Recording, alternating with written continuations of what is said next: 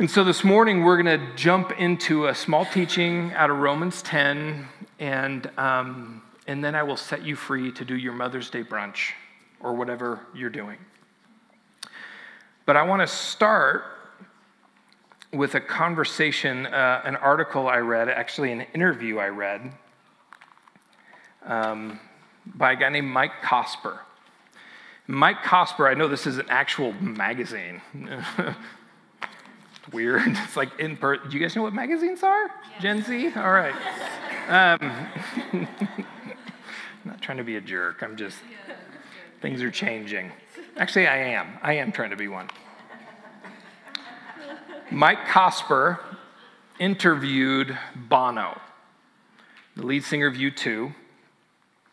And he interviewed him just recently because Bono wrote his autobiography, and it's written around some of the songs he's written. And if you haven't read it, or if you're not a U2 fan, that's fine, but it's just beautiful. And he's interviewing Bono about his life, and he recalls part of the story right after 2002, the Super Bowl in 2002, U2, which I think was the greatest Super Bowl halftime show ever, only because of the moment for our country. It was right after 9/11, and U2 did 2 songs, and it was just really, it was like a church service. It was beautiful. And Billy Graham wanted to meet the band, the famous evangelist, right? And so Bono flies into town, and his Billy Graham's son, Franklin Graham, picks him up at the airport. And they start to have a conversation. And Franklin Graham is asking Billy Graham some questions, Franklin Graham is asking Bono some questions, and this is Bono recalling the conversation. You really love the Lord? Franklin Graham. Yep. Okay, you do. Are you saved? Yep. And saving. You can just kind of hear Bono's cheeky kind of like, and Bono says he doesn't laugh at that. And then Franklin Graham says, have you given your life? Do you know Jesus Christ as your personal Savior? Oh, I know Jesus Christ, and I try not to use him as just my personal Savior. But yes. And then Franklin Graham asks him, why aren't your songs Christian songs? Bono says they are. And then Franklin Graham replies, oh, well, some of them are. Bono says, what do you mean? Well, why don't we know they're Christian songs? And then Bono replies, they are all coming from a place, Franklin. Look around you. Look at the creation. Look at the trees. Look at the sky. Look at these kinds of verdant hills. They don't have a sign up that says, praise the Lord, or I belong to Jesus. They just give glory to Jesus. Now, I'm not bagging on Franklin Graham. I think all of us at different parts of our life and our spiritual journeys have kind of this filter in us that says, okay, is somebody in, is somebody out? Does someone side with me, and did they do it right? And I think that in this instance, I'm more curious about Bono's Jesus than I am about Franklin Graham's Jesus. In this instant, I'm not trying to bag him. Now, here's the interesting part. The passage we're going to look at today is a passage that throughout church history has been one of those in or out things, right? Like, this is what you're supposed to do, and you do this, and then you're in. And if you haven't done it like this, then, well. And it's kind of a tricky passage, and so we're going to look at it, and then we're going to see where it hits us. Romans 10, verses 1, it says, brothers and sisters, my heart's desire and prayer to God for the Israelites is that they may be saved. For I can testify about them that they are zealous for God, but their zeal is not based on knowledge. Since they do not know the righteousness of God and sought to establish their own, they did not submit to God's righteousness. Christ is the culmination of the law, so there may be righteousness for everyone who believes. So basically what Paul's saying is, he's like, I want my people to experience like the full rescue and healing that God wants for them. And the problem is they're really passionate, but they're passionate about different things. They're misdirected passion, right? And then he goes on, he says, Moses writes this about the righteousness that is by the law. These are all very kind of Jewish terms. The person who does these things will live by them. In verse 6, he says, but the righteousness that is by faith says, do not say in your heart who will ascend into heaven, that is to bring Christ down, or who will descend into the deep, that is to bring Christ up from the dead. So I don't want to get into all the things, but basically there's this idea behind the Jewish mindset that is like, how is God going to rescue us? What do we got to do to get God to rescue us? Do we got to go up? Do we got to go down? It's like these big terms, right? How do we get God to show up and save us? And in verse 8 it says, but what does it say? The word is near you. It is in your mouth. It is in your heart. Okay. So for those of you in the room that have just joined us, we're in a series on the book of Romans, and we're reading Romans backwards. And the reason why we're reading Romans backwards is we're trying to figure out why Paul wrote the letter. We're actually reading someone else's mail. And so we're trying to figure out, okay, who did he write it to? Why did he write it to them? And then that helps us figure out what it means. Paul is talking to a group of people right now in the letter who are Jewish Christians, meaning they grew up Jewish, obeying Torah, doing all the Sabbath laws and the food laws and all the things, and they've kind of been pushed out of their own church. They were expelled out of Rome. They were let back in. There's all this thing going on, and he's talking to just the Jewish people in these house churches in Rome. And the reason why we know that is because he quotes the Old Testament all over the place. And one of the things he quotes right here, the word is near you, it is in your mouth and in your heart, comes from Deuteronomy 30. And Deuteronomy 30 is this spectacular passage, and it's full of promise and life. And many of the Jews in Paul's day, when he's writing this letter, have studied Deuteronomy 30 carefully, really carefully. And they were hoping to find out, they were hoping to crack the code on what God was going to do for them after all these years that they had suffered under other nations' rule. But why would they study this passage to find that out? See, in Deuteronomy 28 and 29, leading up to 30, that's usually how it goes, it's the end of Moses' life. And he's trying to prepare the Israelites for not only his departure, because he's old, but also because they're about to go into the promised land. And he's trying to prepare them for it. And these chapters tell a story of what's going to happen in Moses' mind and kind of God's thoughts through Moses of what's going to happen to his people when they get into the promised land. If Israel keeps the commands, God promises flourishing life. But if they don't, he warns them of problems to come. Okay? And then Moses predicts that Israel will do their own thing, go their own way, and that Israel will run into problems. That's chapter 28 and 29. And of all the problems that are going to come Israel's way, the biggest one is a theme throughout Scripture called exile. And exile is what's going to happen if they decide to go their own way. And this is Moses saying, if you want this, knock yourself out. Go for it. But Deuteronomy 30 is this glimmer of hope.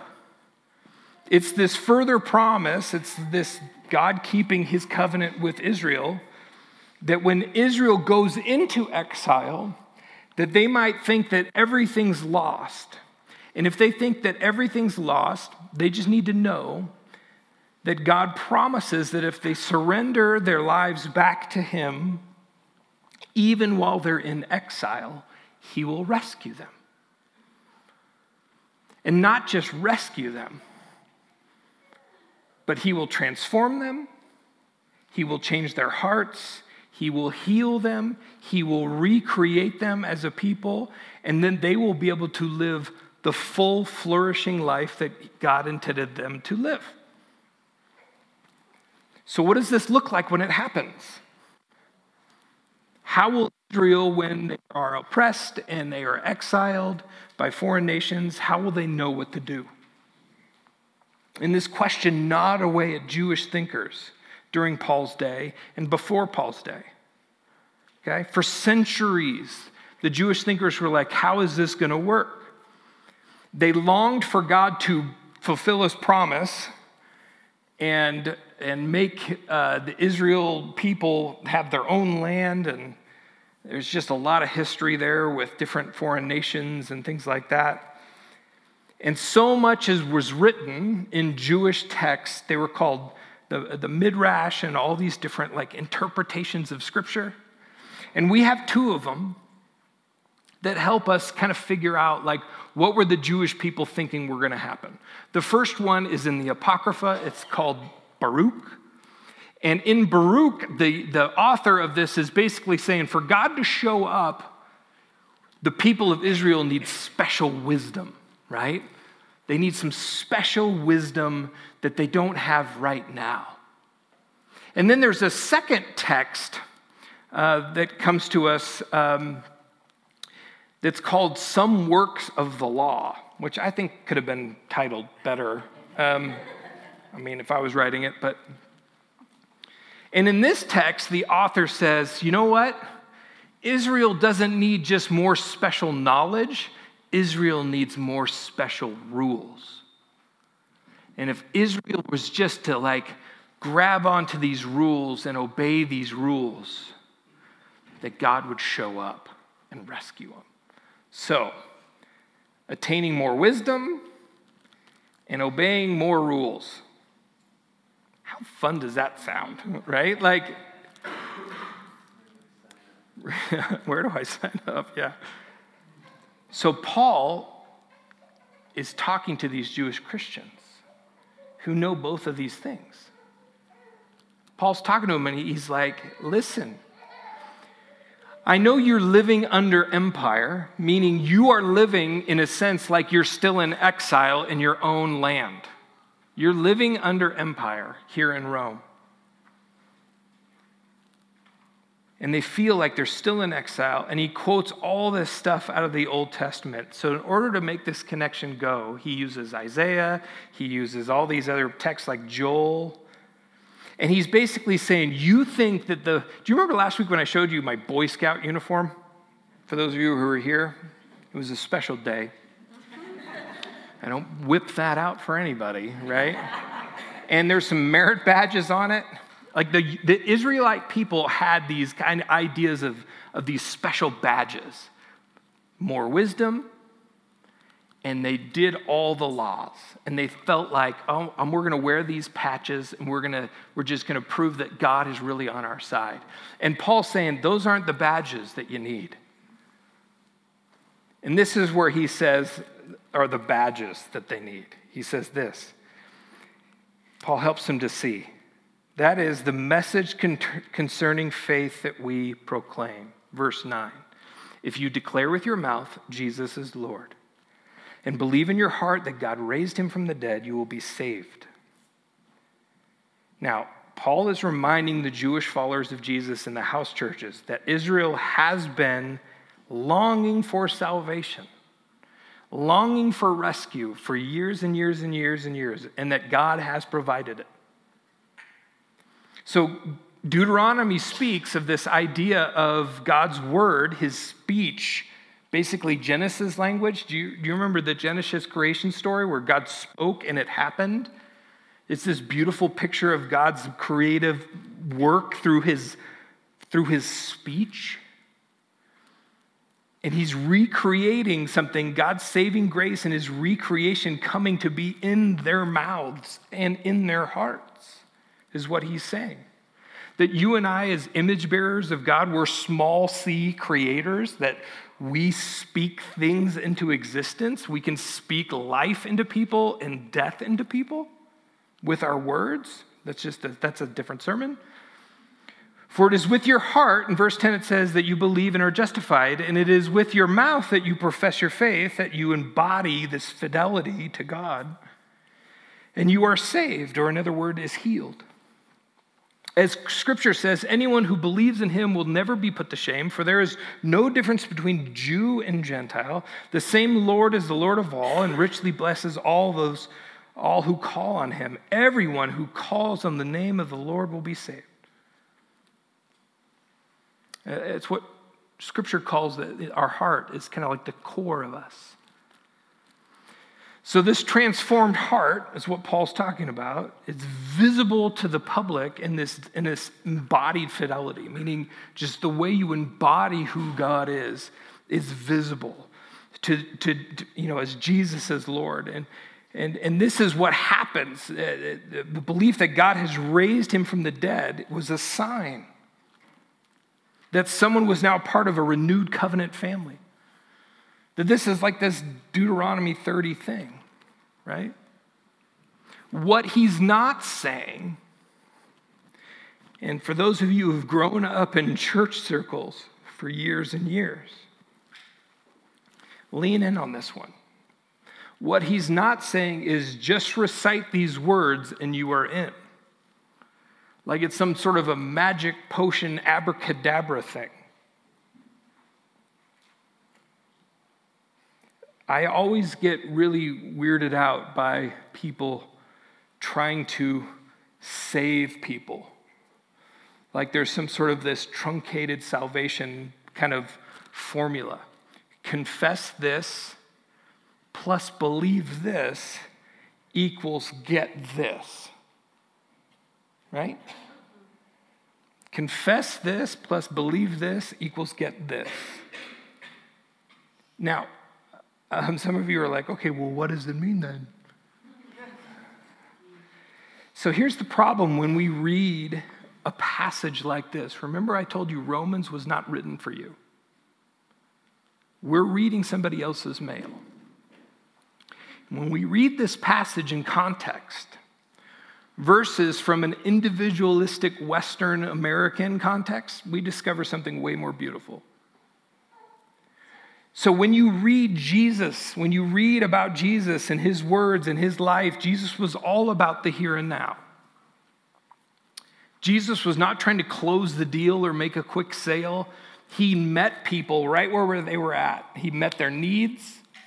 He healed people, he ate with people, he invited people to pattern their life after him, not praying a prayer.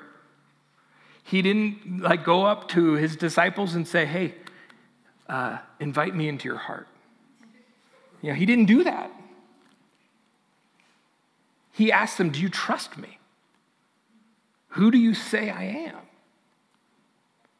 Do you trust me to be with me? Do you trust me to pattern your life after me? And so what I think is so interesting about this passage of Scripture is we've kind of truncated it to this kind of, is this in your head? Do you have head knowledge of God?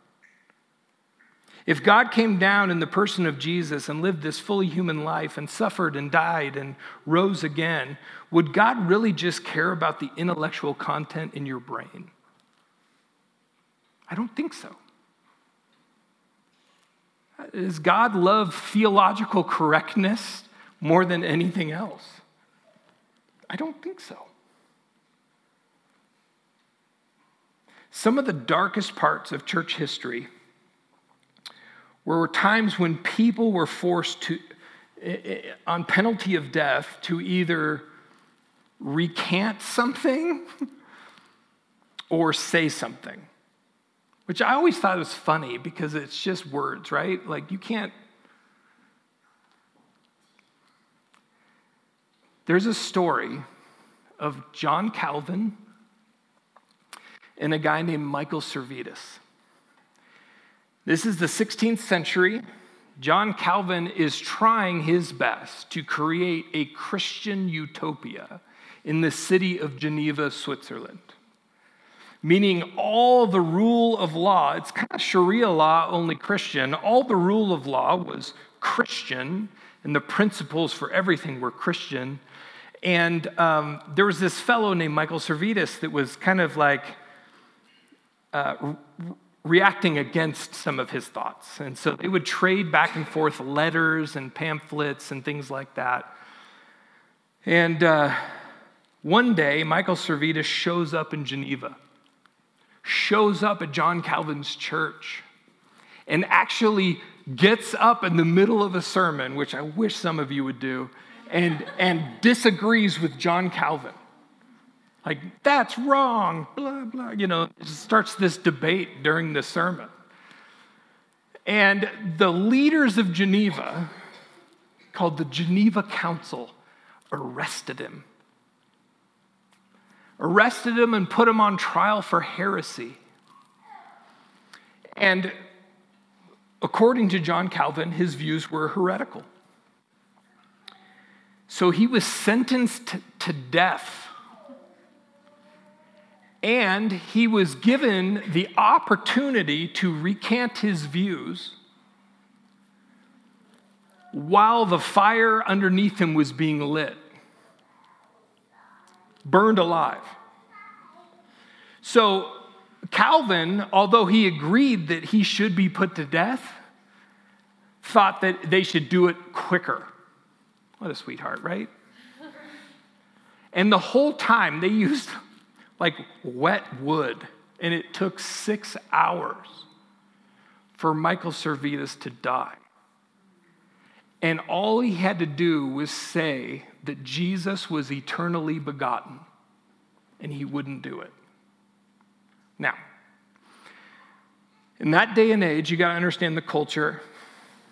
People were, everybody wanted certainty so bad. And from town to town, you would go to different places that believed different things. And whole towns were formed after their belief in certain things. The 30 Years' War was fought because people didn't agree on baptism. I mean, it's just like there's some black eyes when it comes to church history. Now, I'm not trying to bag on John Calvin.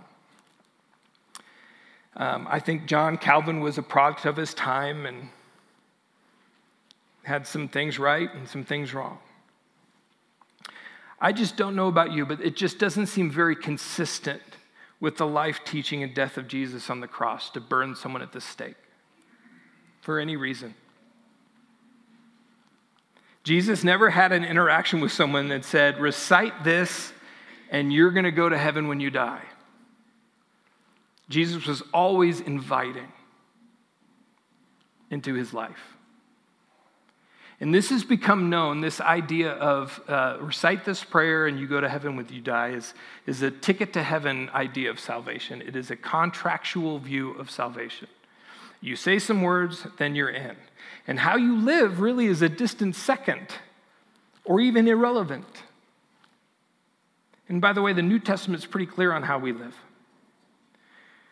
But knowing him, knowing Jesus, is not just about believing in him and confessing something about him. It becomes the impulse of our lives, and it becomes the impulse of our direction towards Jesus. Perfectly? No. But more and more, it's messy, it's stumbling and bumbling, it's confessing Jesus is Lord in the midst of a day and age for you and I that everything on offer to us is a different Lord than Jesus. It's beginning to live a life that has just different DNA in us. And your life begins to gravitate in a different direction over time. It takes time. Healing takes time. It's not a magic pill. And it's not something that happened just in your past, like I was saved. It's actually all through our life. There's 3 tenses of salvation in the New Testament: past, present, and future. In Ephesians, Paul says that God made us alive. It's a past tense. There's another passage that says that us that are being saved. Okay, it's like this ongoing action. There's a present thing happening in us. And in Romans 5, it says we will be saved. Wait a second. So like if it's a contract thing, it's like I bought the car. It doesn't make sense that I'm still buying the car or that I will buy the car. I mean, the idea is salvation in the New Testament is much more holistic than like a mental moment. The word salve means healing. It's something that's happening. And so what Paul is reminding those people, these Jewish people, as we close up, is that they are covenant people.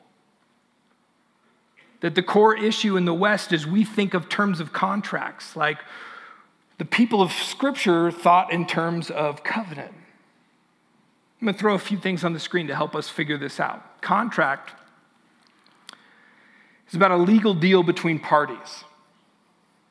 A covenant is about a commitment involving the lived life of both parties. See the difference? They're not doing a deal between them. There's something happening in them.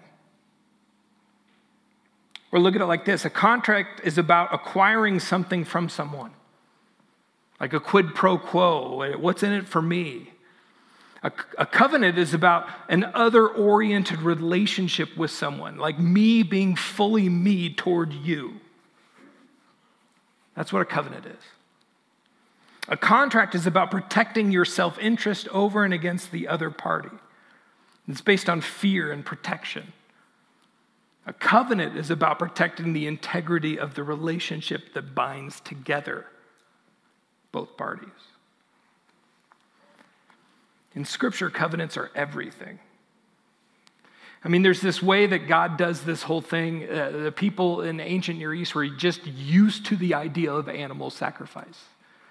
And so God, in the midst of what they're understanding, infuses meaning into something that they're culturally used to. And this idea of cutting a covenant is just so grotesque to us, but it's this idea of they would split an animal in half. And both parties is called cutting a covenant, and both parties would walk between the pieces of the animal. You'll find this in Genesis, when God creates a covenant with Abraham.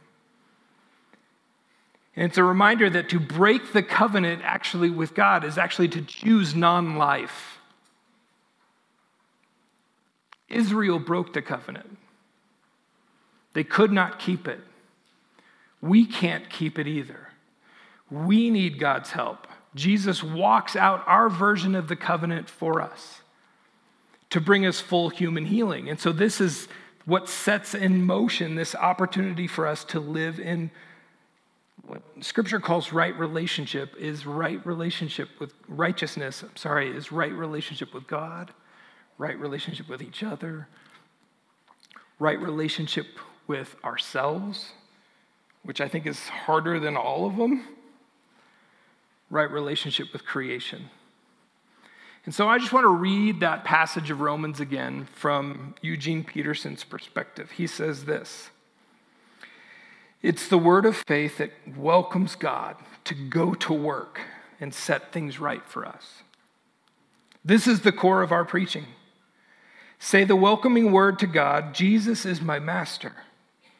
Embracing body and soul, God's work doing in us what he did in raising Jesus from the dead. That's it. You're not doing anything. You're simply calling out to God, trusting in him to do it for you. That's salvation. With your whole being, you embrace God setting things right, and then you say it right out loud. God has set everything right between me and him.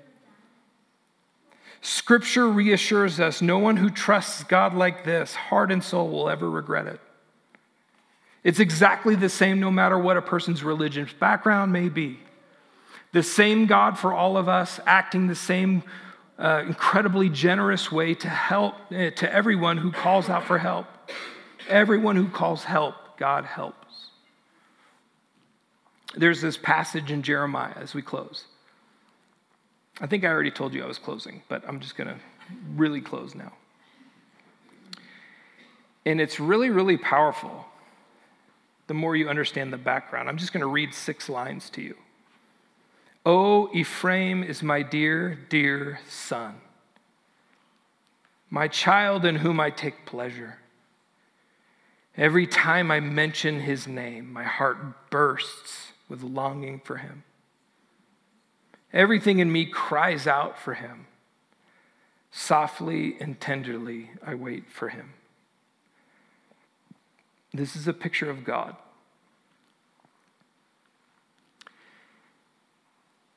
But the question is, who is Ephraim? Who is this beloved son, Ephraim? Ephraim is Israel in the 7th century BC. And if you know a little bit about Ephraim in the 7th century BC, this is Ephraim, this is Israel at rock bottom. This is Israel at its worst spiritual condition and lowest moral ebb in history. This is Israel as idolatrous, adulterous, backslid, covenant-breaking, sinful Israel. Israel at its worst. But Israel is still the child of God. And Jeremiah reveals God's unconditional love for his prodigal, wayward son, Ephraim. 7 centuries before the full revelation that God will come to in Jesus, Jeremiah's poetry, this is beautiful Hebrew poetry, captures the heart of God towards his covenant breakers. And this is God's heart towards me. And this is God's heart towards you. And this is good news because God is so full of love. And at our worst and at our most disastrous, at our furthest removed from God and his will, God's attitude toward us remains unwavering love. And this is an invitation to know that God. And that when we know that God, we discover a person and a relationship that's full of mystery and beauty, but it's also a relationship that's a loss of our control. And it's another way of talking about trust. And it's difficult. As transformation feels, the result is something too beautiful for words. And that is resurrection. And that's what healing is. And I'm going to pray. God, this morning we're so grateful to be a community, a community that rallies around each other, a community that prepares our hearts for what you would have for us. And God, for those in this room that it's like you know us. Maybe we've lived a lot of our lives with a magic phrase, and we feel like we've said the words and prayed the prayer, and we've just gone off and lived our own lives, how we've wanted to live them. And we've actually missed out on your healing. We've missed out on your transformation that could happen as we yield to you more and more. And then there's some of us in this room that just feel so far from your love. Like there's the hurt we've experienced in this world, the pain, the bitterness, the choices we've made. We just feel like Ephraim. We just feel like you're calling, you just, for the first time in a long time, we just feel like you actually care and love us. that you're actually tenderly waiting for us, and you want to embrace us. And God, we just need that today. And we need to wrestle with that today. We pray these things in your name. Amen.